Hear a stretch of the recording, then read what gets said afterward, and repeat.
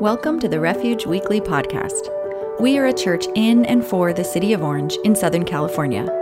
The heart of Refuge OC is to introduce and reintroduce people to a clearer vision of God. To learn more about us and how you can get involved, please visit us at refugeoc.com. And now, here is our latest message.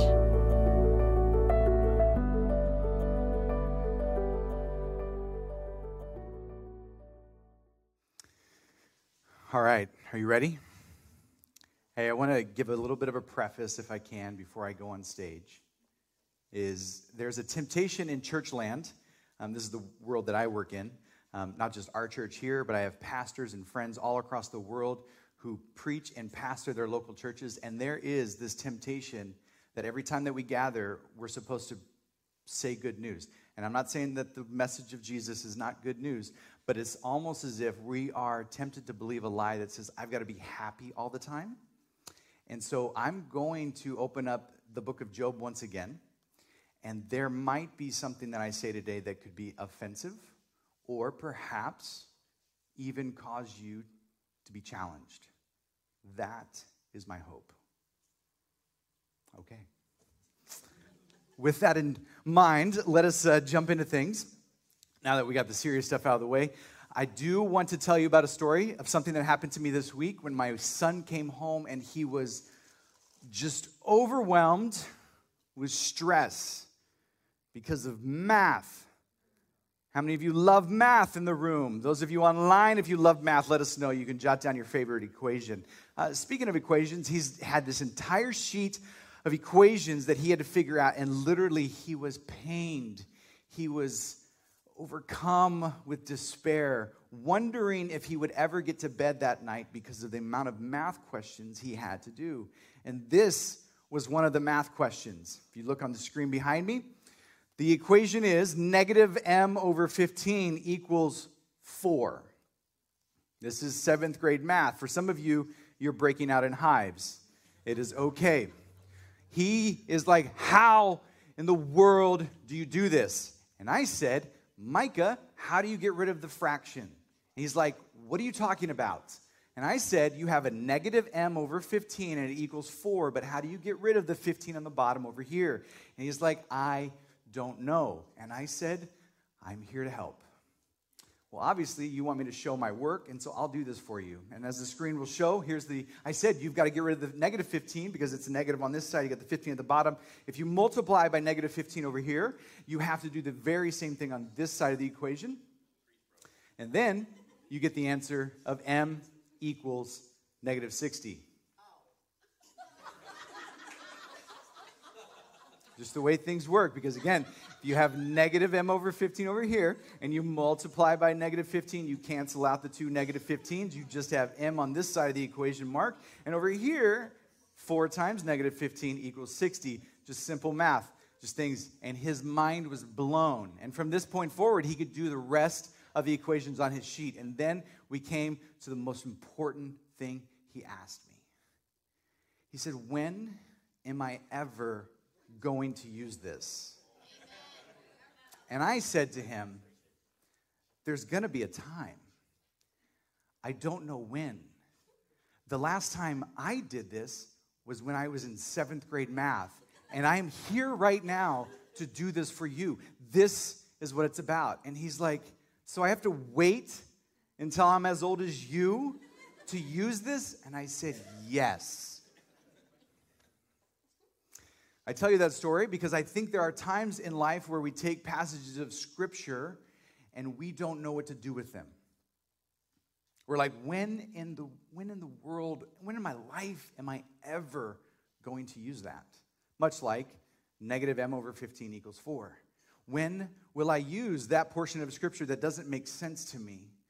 But my guess is that for some of us, when we open up the book of Job, it says some things that can be challenging. It says some things that perhaps for some of you are like, I feel exactly that way. And if we're not honest with ourselves, we can glance right over Scripture and believe what we're told to believe in culture that says, oh, if you believe in Jesus, oh, if you're a Christian, then you just need to smile and move on because everything's going to work out. The problem with that is Some of us have stories. Some of us are connected to people in our life, whether they're in our family, in our neighborhood, or just as a friend, where everything hasn't worked out. And you're like, what do I do in that situation? So when we open up the book of Job, I want to go there with you right now. If you remember from last week's lesson, as Nikki pointed out, you can watch it online. I told you a story about hermit crabs, and many of you are like, show me a picture of a hermit crab. Here you go. Here's a picture of a hermit crab. I told you a quick story about hermit crabs. As they grow, they need to find new shells. As they get bigger, they need to find bigger shells. And I told you a story of my friend Preston and his daughter who came home one day where their two hermit crabs were in the same container, and one died and one didn't, because the one who died thought that it could get out of its shell to go get the bigger shell of the other hermit crab, and that hermit crab wasn't having any of it, and it killed the other one. This is what happens in life. I'm just kidding. That's just a statement. But sometimes we need to exchange our shells from our past, or perhaps from our childhood, or perhaps from our youth, and begin to consider what it is that God is doing now. No longer saying, I can just bank on what I learned back then. I've got to consider what it is that God's doing now. So the storyline of Job from last week, I'll catch you up quickly. Perhaps it's fuzzy memory for you. Perhaps you're just like, I don't even know where to begin. Well, there is this scene in heaven, if you will, or the control room where God is entertaining his angels. We learn of one called the adversary that says, oh God, you're good to everybody, but what if you would take everything away? And this adversary, some say Satan, and most Hebrew scholars today would be like, probably not the guy in the pitchfork and the red horns like we believe Satan to be, but probably just this adversarial character to God that says, I'm going to keep you on your toes, I'm going to keep you honest. Now, as I prefaced last week, how do you read Job? Is it actually factual? For some of you, I'm dancing in uncharted territory right now, but more than anything else, it's one of the earliest forms of literature that give us a lens on how to see things. So it's this lens. For instance, I told you the story last week that when you see on the movie screen the scrolling words in a galaxy far, far away, in a land far, far away, we begin to know that it's a little bit of fantasy. This book itself, Job, begins with, in the land of Uz. So close to Oz. That's what I was going for right there. Sometimes we're like, I don't know if I can take it for fact. But every single one of us have had stories in our lives or movies that impact us, that this is how we live. In just a matter of time, 80 plus days or so, this thing called Christmas is going to roll around. Make sure you order your gifts today. And you're going to probably, how many of you love a good Christmas movie? Yeah, there's many of us. We just like, we put it on repeat year after year. You're like, I want this movie, I want this movie, I want this movie. There's this one movie that happens at Christmas time. There's different versions of it, and we can have a debate on which version is best. I don't really care right now, but the version of the story is A Christmas Carol. You know this one, right? We've got Ebenezer Scrooge, who is visited by 3 ghosts. We like the story. Was he really visited by 3 ghosts? What was the author thinking about? But more than anything else, we hold that story in a lens up as saying, if I'm going to listen to the narrative arc of Christmas Carol, I want to make sure that I don't waste my time. I want to make sure that I live my life with purpose, and I want to make sure that I live it in regard to others and not just myself, right? That's like the narrative arc and lens at which we look through and watch life. In the same way, we have the book of Job. Everything has gone wrong for Job because God allowed this adversarial character to take away everything from him. God said, you have to spare his life. And so, the adversary then took everything away. His land, his cattle, even his kids. The final report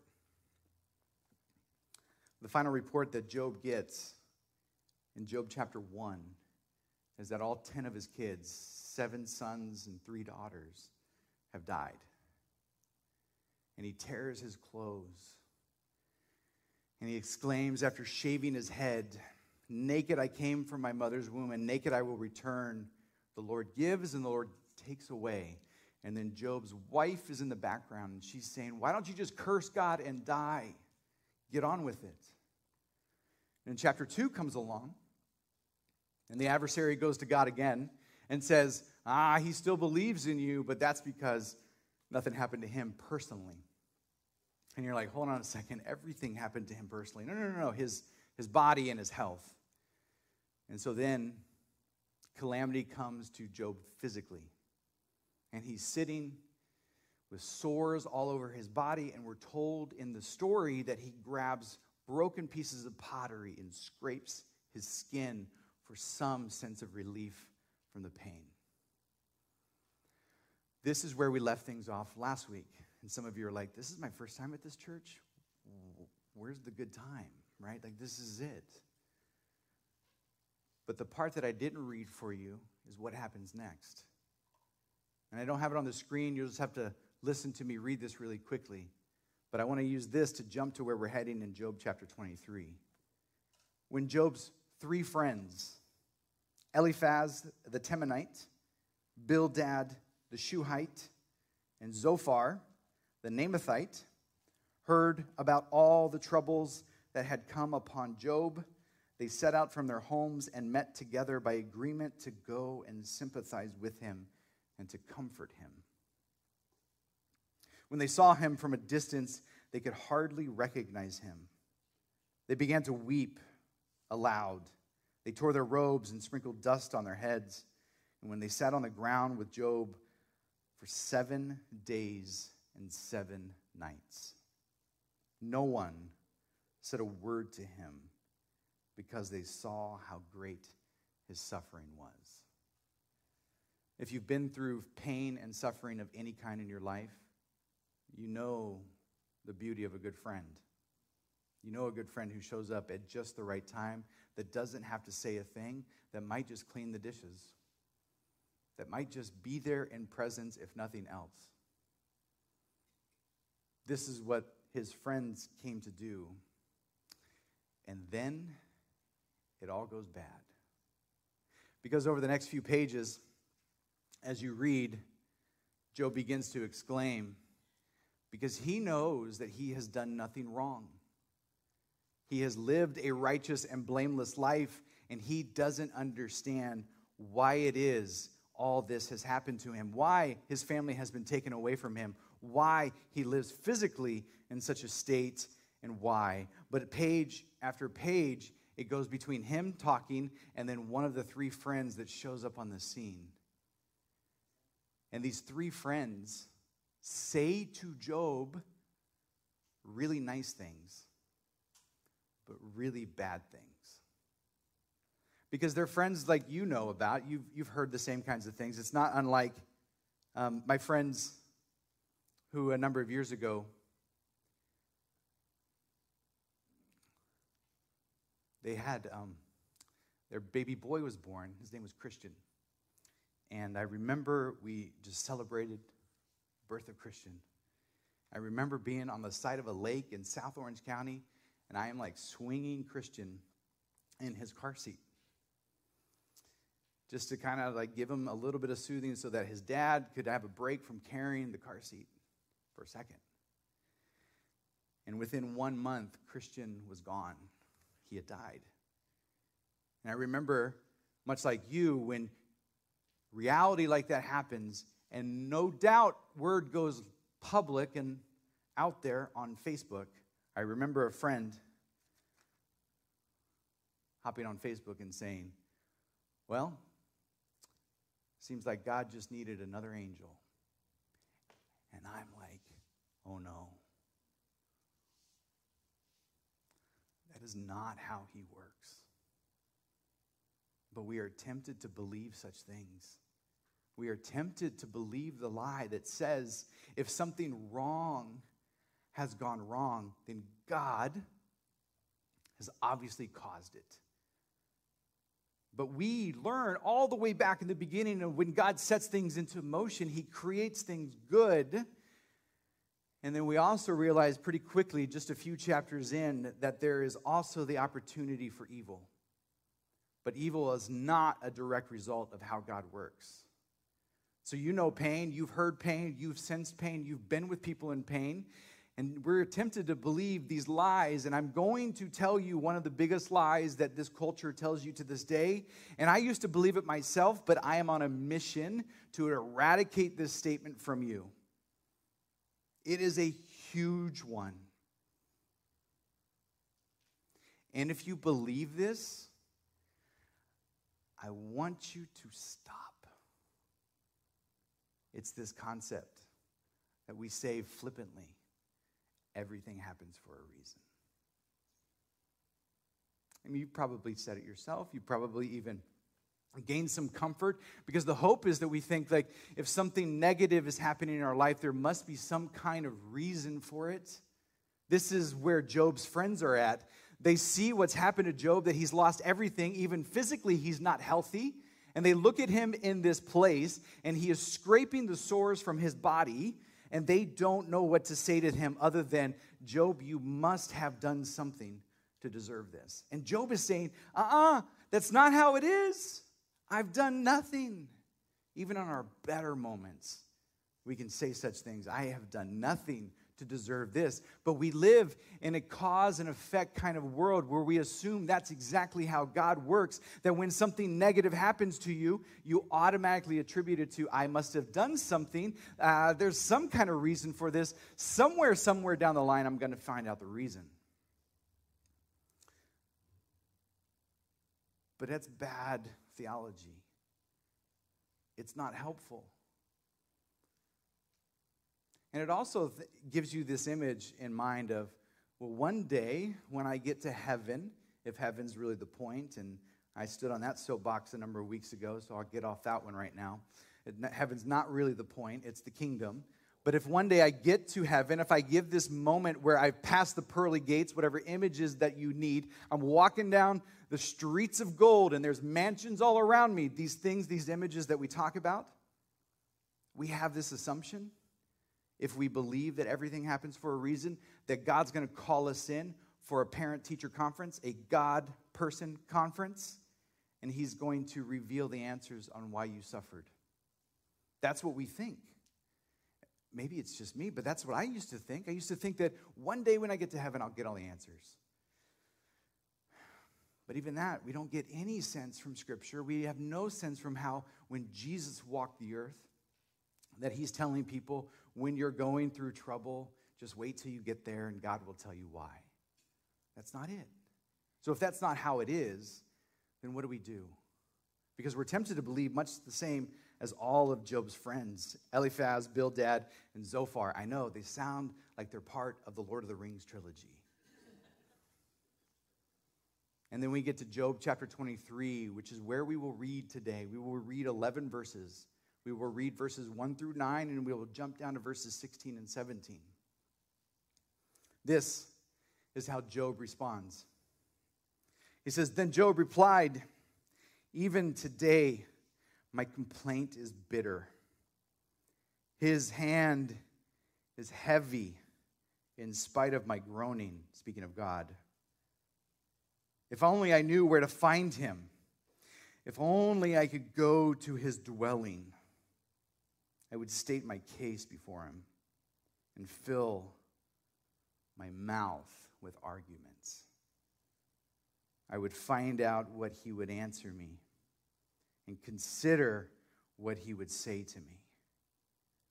Would he vigorously oppose me? No. He would not press any charges against me. There the upright can establish their innocence before him, and there I would be delivered forever from my judge. But if I go to the east, he is not there. If I go to the west, I do not find him. When he is at work in the north, I do not see him.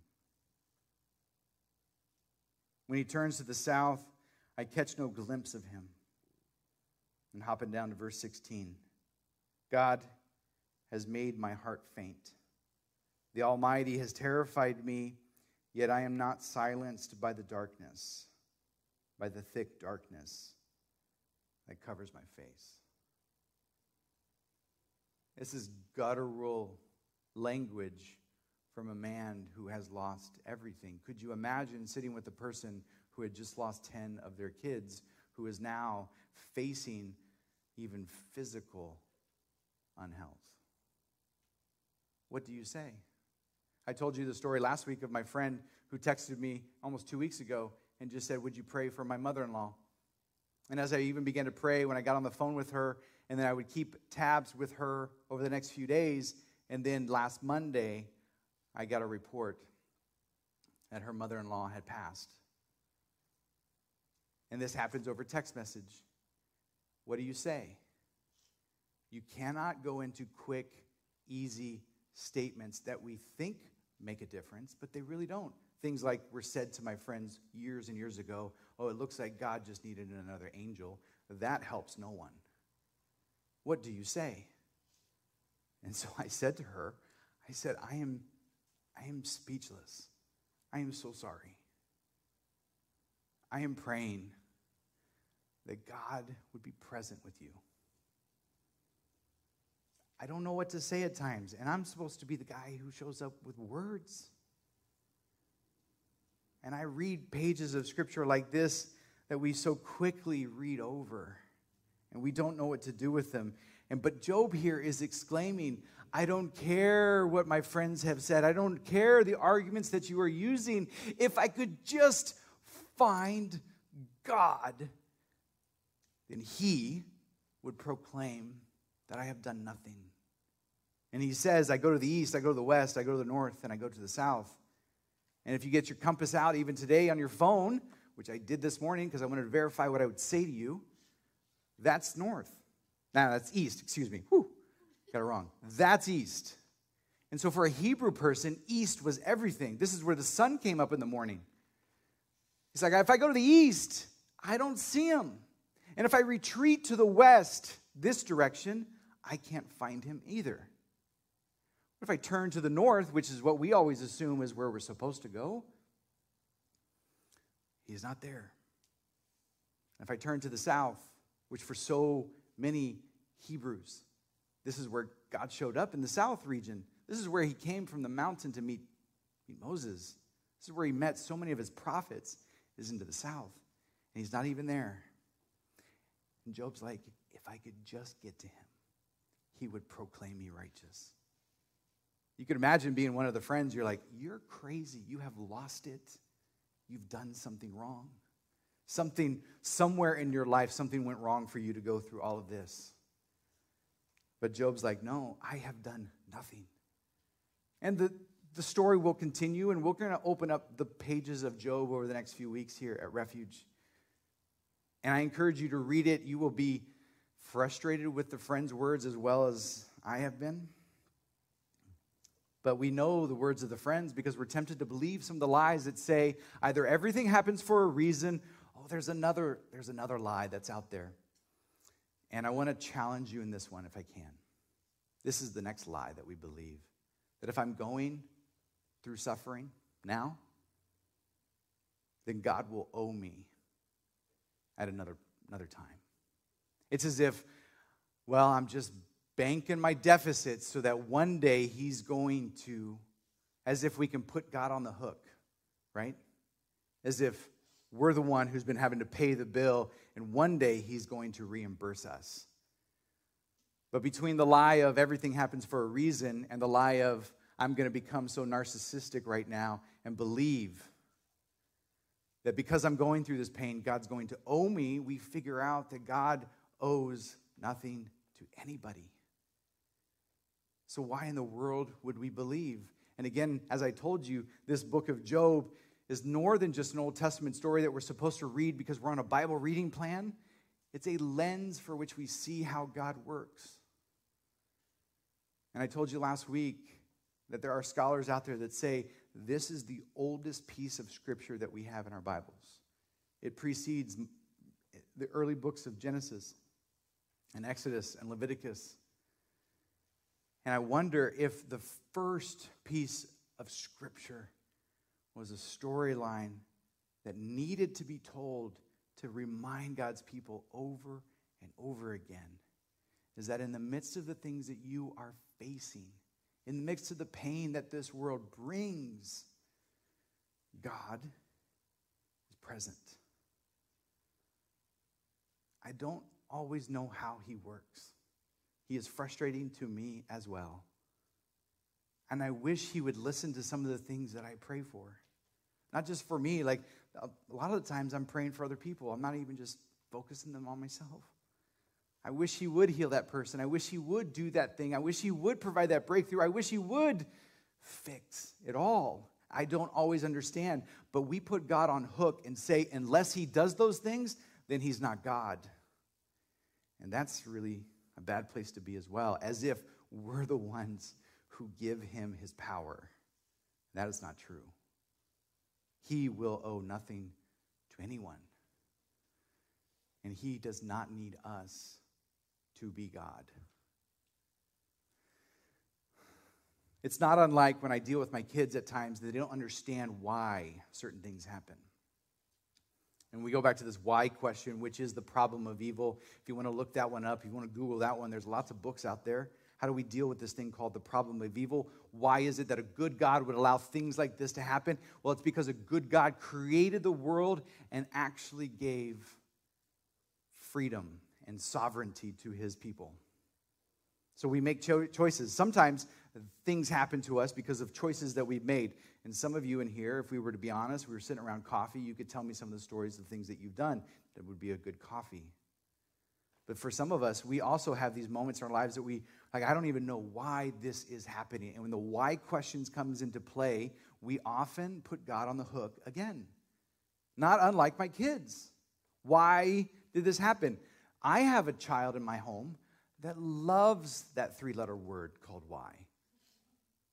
Some of you, I would like to give this child to for some time. Not all the time, and she's great. There you go, I gave out the gender. You can figure out, you can weed this one down. She's always asking why.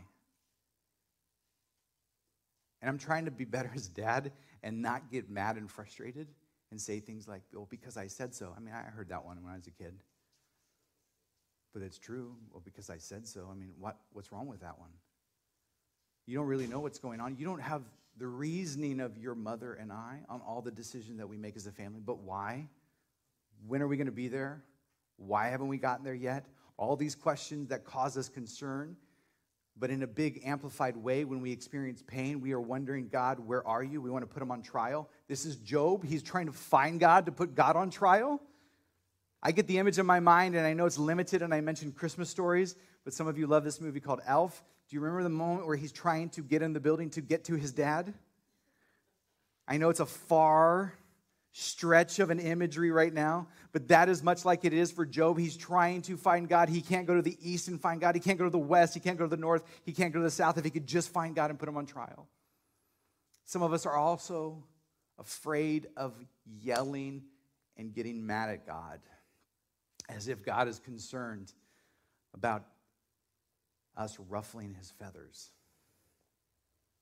I have a pastor friend who told me of someone in his crowd recently who was going through something really, really tough. And my friend said, when's the last time you yelled at God? And this friend's like, am I allowed to do that?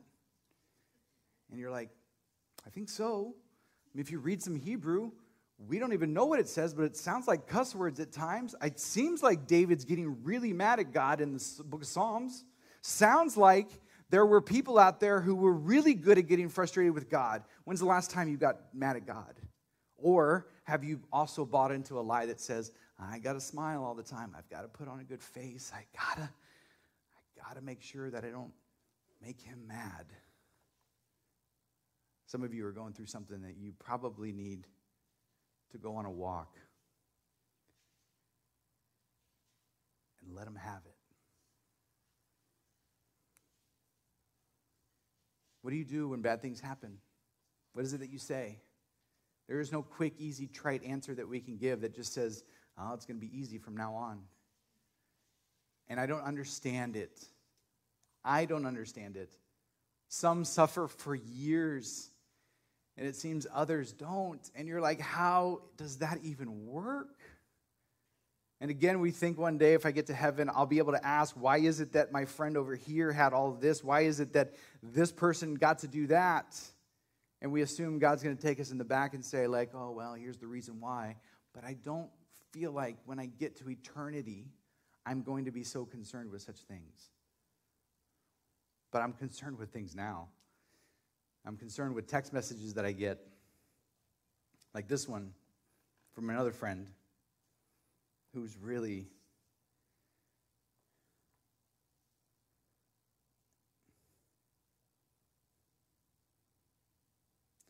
just really going through it with his daughter. And he wrote a really long text, and I didn't put it up on the screen. You're just going to have to listen to what I say. He says, fatherhood never stops teaching me how far the love of God bends to meet me. Emptying even his need to control the stories we tell ourselves about him. Bearing all our false beliefs, both held and shared on his behalf, yet God still meets us with love and open arms, longing to reveal the truth about his character and his heart. Bearing our misperceptions about him truly is a costly gift. It hurts like hell when your kids don't believe your heart for them is good. It's so heavy. He continued, because I told you it's a long text. Because when I was young, I held beliefs about God that I now find abhorrent. I not only believed these things, but I felt the need to tell my friends about that God, and yet God met me and embraced me and loved me even though I didn't really know him.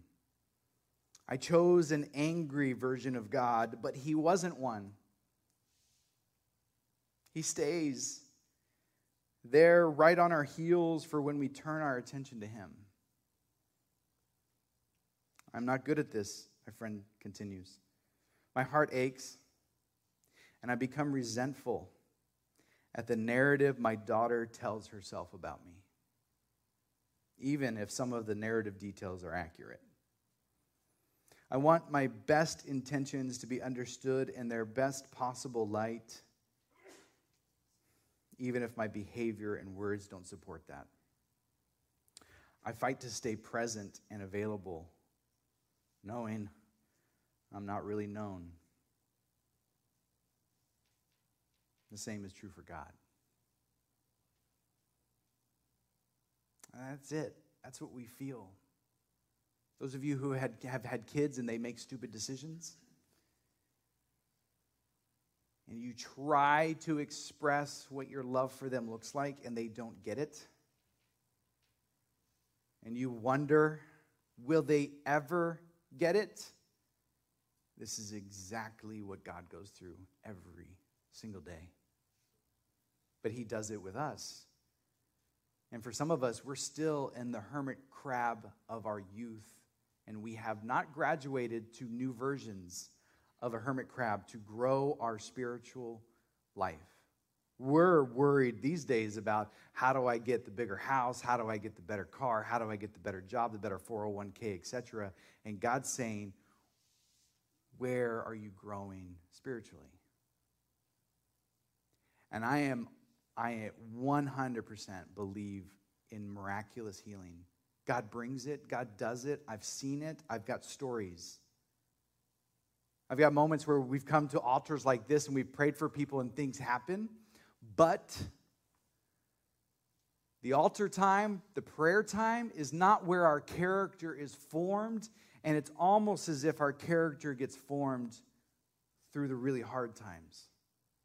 Some of you have gone through things that you don't care to share because it's been so painfully hard. And as you look back on them, you think, I am a better person because I have walked through that. I never want to go there again, though.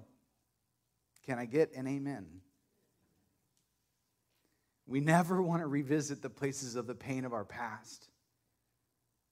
But it is what God can use. He did not send it. He is not doling it out because you chose not to go to church last week. I'm not looking either. That's not how he works.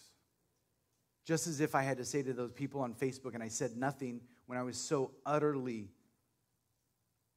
angry at flippant Christianity on Facebook that says things like, well, it looks like God just needed another angel. And you're like, you don't even know who God is. That is not how he works. So what do you do when you sit with your friends and everything's going wrong? Sometimes you just need friends that are going to sit with you and say nothing. And if you are surrounded by friends that are saying all the wrong things, I want you to find new friends. Or perhaps, for a season, find ones that will sit with you. Because we're all old enough to agree that this thing called life is hard. There are no qualms about that. Every single one of us has a story of some kind, whether it's ours or a friend. But what do you do? And I don't want to ever be caught saying, well, just believe in God and everything will be fine. I want you to believe in God. And sometimes it's our belief in God that will steal us through the times of hell. But what God is trying to get across to Job and even to Job's friends more than anything else, and perhaps I'm here to say this to you, is that in the midst of the pain, in the midst of what you've gone through, God has not left you. We associate God's presence with feelings, as if I can feel his presence and perhaps there's goosebumps that come. That's not how the Hebrew people did it. For the Hebrew people, when they would exclaim things like, why have you left me? Where have you gone? The funny thing is God never went anywhere. For them, it was always, God, you're not acting. So it feels like you're far away. And it is no surprise that today, in the lectionary readings here at Refuge and all across the world, the Old Testament psalm reading is Psalm 22, where it is quoted by Jesus so many years later on the cross, and he says, my God, why have you forsaken me? So I know this. I know this about God.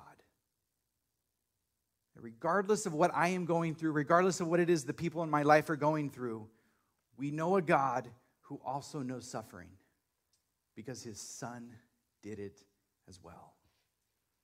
If he says from the cross, my God, why have you forsaken me? We can rest assured we can let God have it and then be open to be aware of God's presence yet again. Would you pray with me? Lord, as we are sitting in the midst of the heaviness of a passage of Scripture like this, we do not want to be caught guilty of going by it too quickly. May we hunker down into this space and allow your presence to meet us where we're at. There are some in this room that they have not heard your voice in a very long time. There are some here who are going through hell right now, whether they are willing to admit it or not. There are those who are suffering in great ways, and we find ourselves at a loss of what to say in moments like this. May we never fall victim to the easy words of the world that say everything happens for a reason, or we're going through this because you're going to owe us something on the backside. But God, in the midst of a heaviness of life, may we be reminded that you are here. And would you meet us again?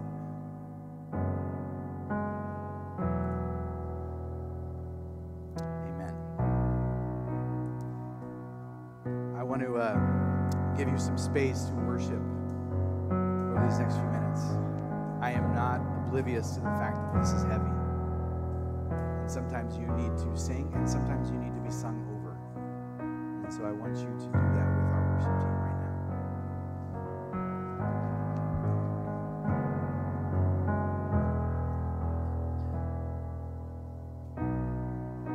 I'm not enough unless you come.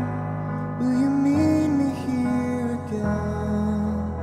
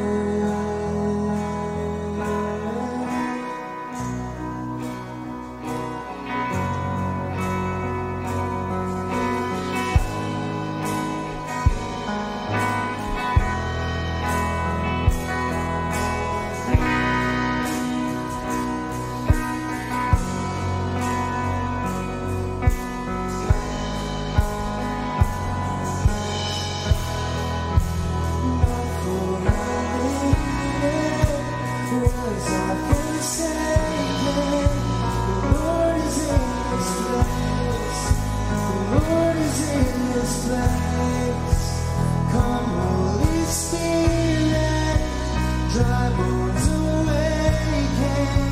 The Lord is in this place. The Lord is in this place. Not for a minute was I forsaken. The Lord is in this place. The Lord is in this place. Come, Holy Spirit, dry bones awaken. The Lord is in this place. The Lord is in this place. Not for a minute was I forsaken. The Lord is in this place. The Lord is in this place. Come, Holy Spirit, dry bones awaken. The Lord is in this place. The Lord is in this place. Not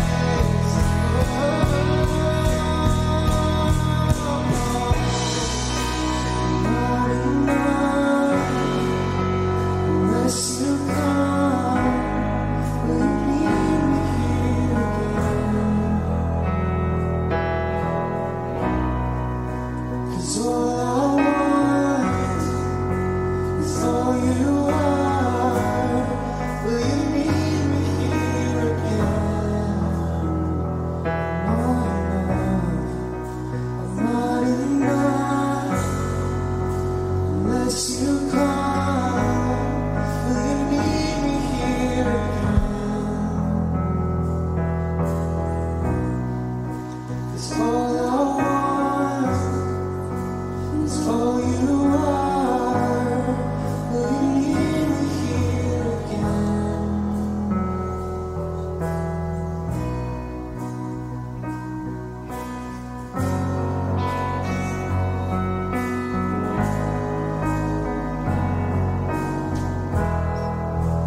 Not for a minute was I forsaken. The Lord is in this place. The Lord is in this place. Come, Holy Spirit, dry bones awaken. The Lord is in this place. The Lord is in this place. Not for a minute was I forsaken. The Lord is in this place. The Lord is in this place. Come, Holy Spirit, dry bones awaken. The Lord is in this place. The Lord is in this place.